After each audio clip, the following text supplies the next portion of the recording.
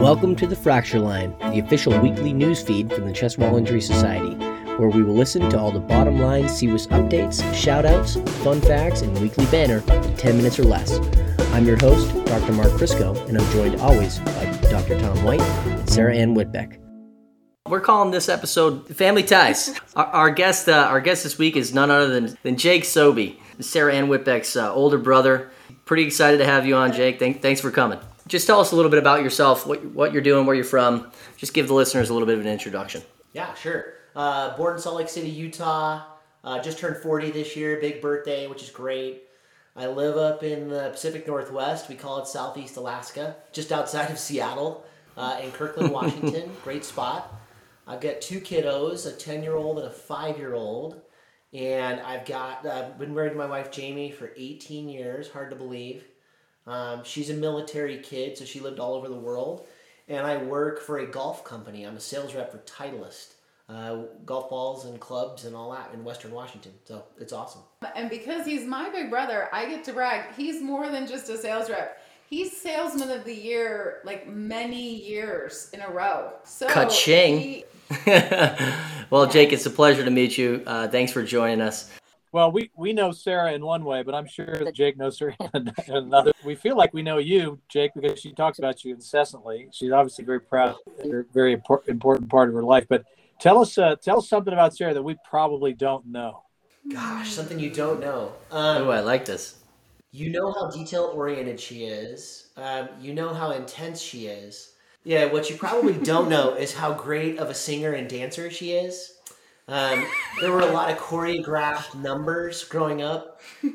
We still know those dances and songs. We harmonize. We two-step. We do all the things that are important. Yeah, there were a lot of boy band tapes being played in high school when we grew up together. And so, yeah, we're really familiar with those things. Yes, that's actually true. I did do one of my final stitches about the importance of singing in the car. And somehow there was judgment. Oh. Can you believe that? Weird. I thought that was so rude. That is quintessential to the end of the day. Jake, if you could do me a huge favor, I need a couple of videos of this dancing when you get a chance. Yeah. That won't be a problem. Yeah. Grandma Dana has a repository of that type of stuff. We're good. Okay.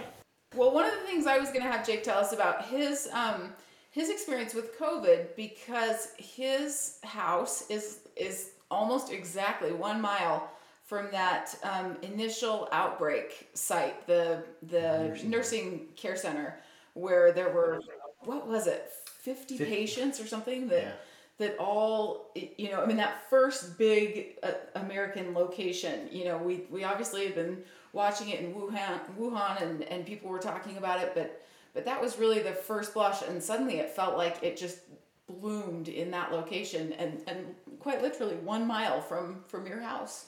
Yeah, so the Kirkland Nursing Home, there were 57 confirmed cases and almost 40 deaths, which was unfortunate. Three of the 57 were actually members of the same church that I attend, and they...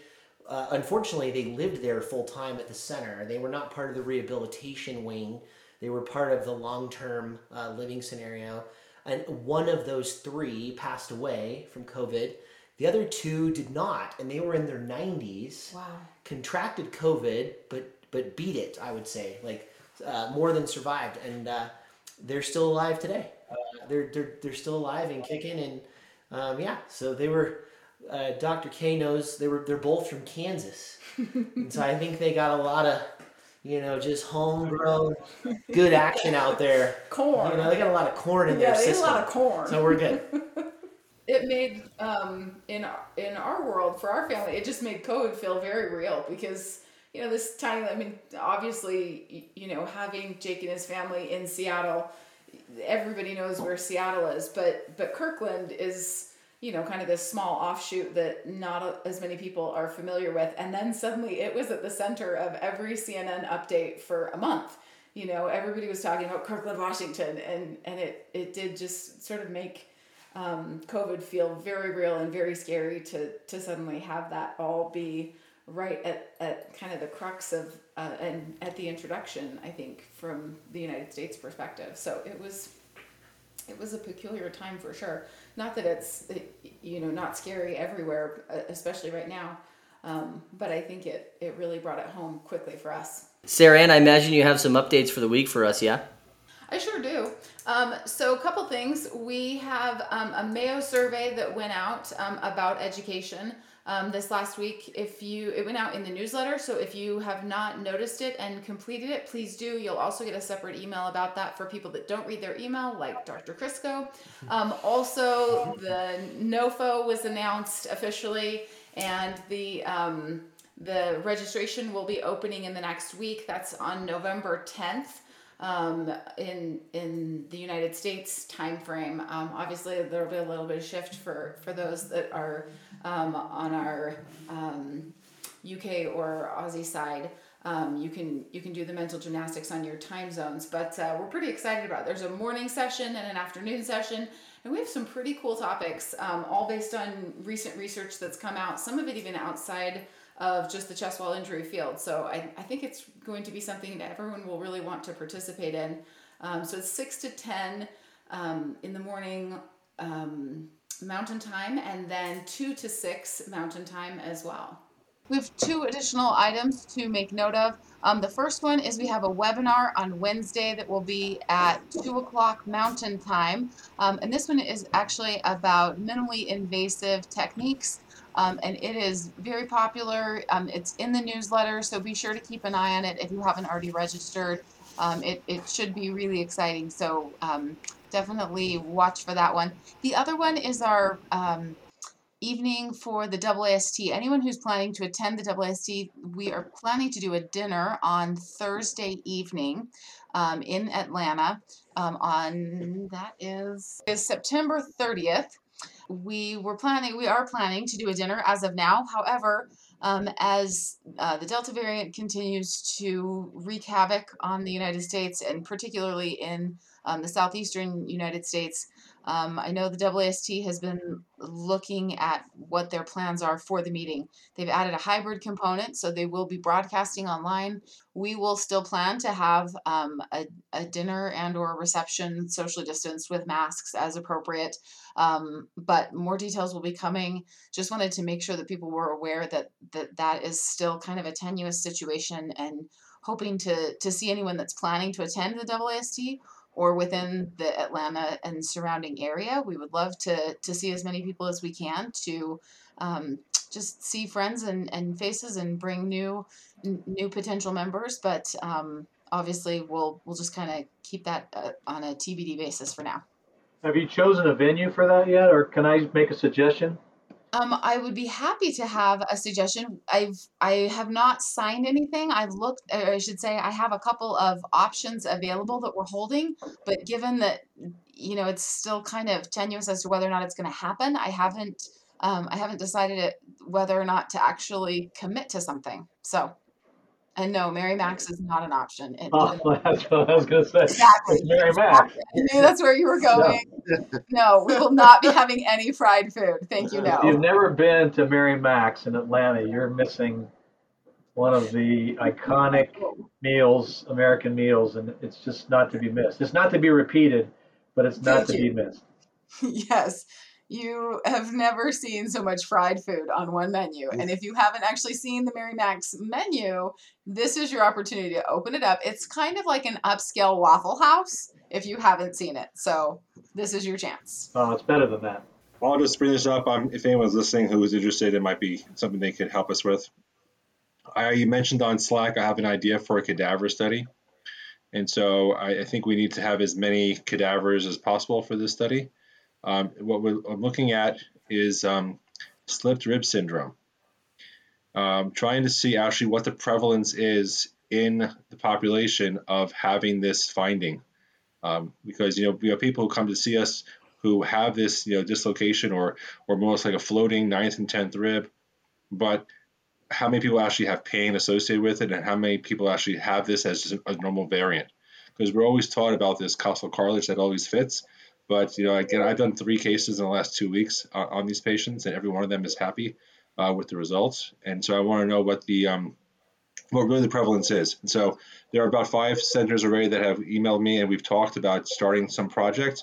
If anyone else out there listening to this Fracture Line is interested, they can just email me and see if they want to join me as well and be part of this study.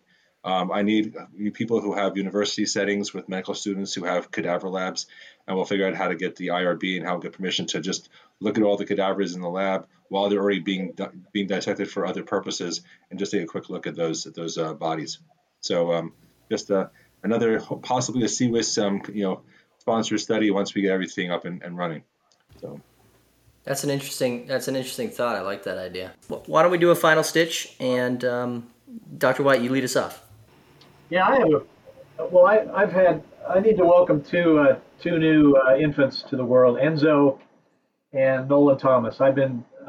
We've been blessed with 2 grandsons recently, and I just think they need a shout out. Yeah. And when they're old enough to converse with us, I'll bring them on the show if we're still doing Absolutely. It. But welcome, Enzo and Nolan Thomas. Congratulations. Welcome. I like it. That's awesome. Thank you. Very exciting. Okay. I'll say mine. So I just listening to the news and everything else, I just I'm appealing to society to please get rid of your biases and your political beliefs, and just let the kids go to school.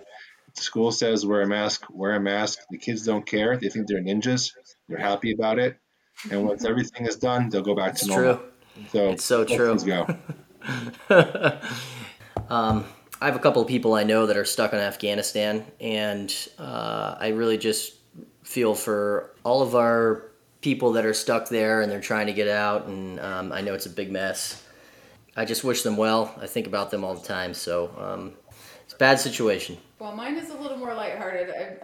My other screen, I have 2 screens going. My other screen is the November Forum agenda, and it has been just top of mind lately because we've been trying to finalize it. We want to open registration, and so just confirming every speaker and getting through all of the process. And I was attending a trade meeting this week, and they were talking about the way meetings have changed in the time of COVID, which I think is interesting because people are so much more accustomed to online learning and specifically YouTube videos, which I guess is the way a lot of people or the style of YouTube videos, and the attention span of most learners, adult learners, was 7 to 10 minutes prior to COVID, based on research that had been done, and now it's 3 to 5 minutes. And so on the whole, most associations and societies are now planning talks that are only 3 to 5 minutes and just doing them in rapid succession. This concept of 30 to 45 minute speakers is no longer, right? And so they were saying you need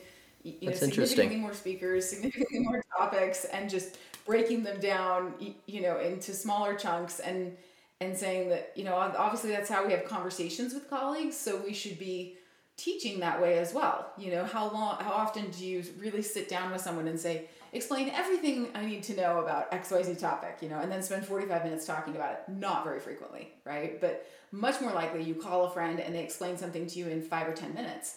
And that's more practical, more useful, and that we need to be transitioning our education that way. And so we're kind of revamping some of the November Forum agenda to match that. And holy cow, it is definitely more intense from a planner perspective to be breaking it down into these tiny chunks and packing that many more speakers, that many more topics. It is definitely a lot harder than these longer bursts of time, or these longer stretches of time instead. But I do think it will change the education and the way we produce it.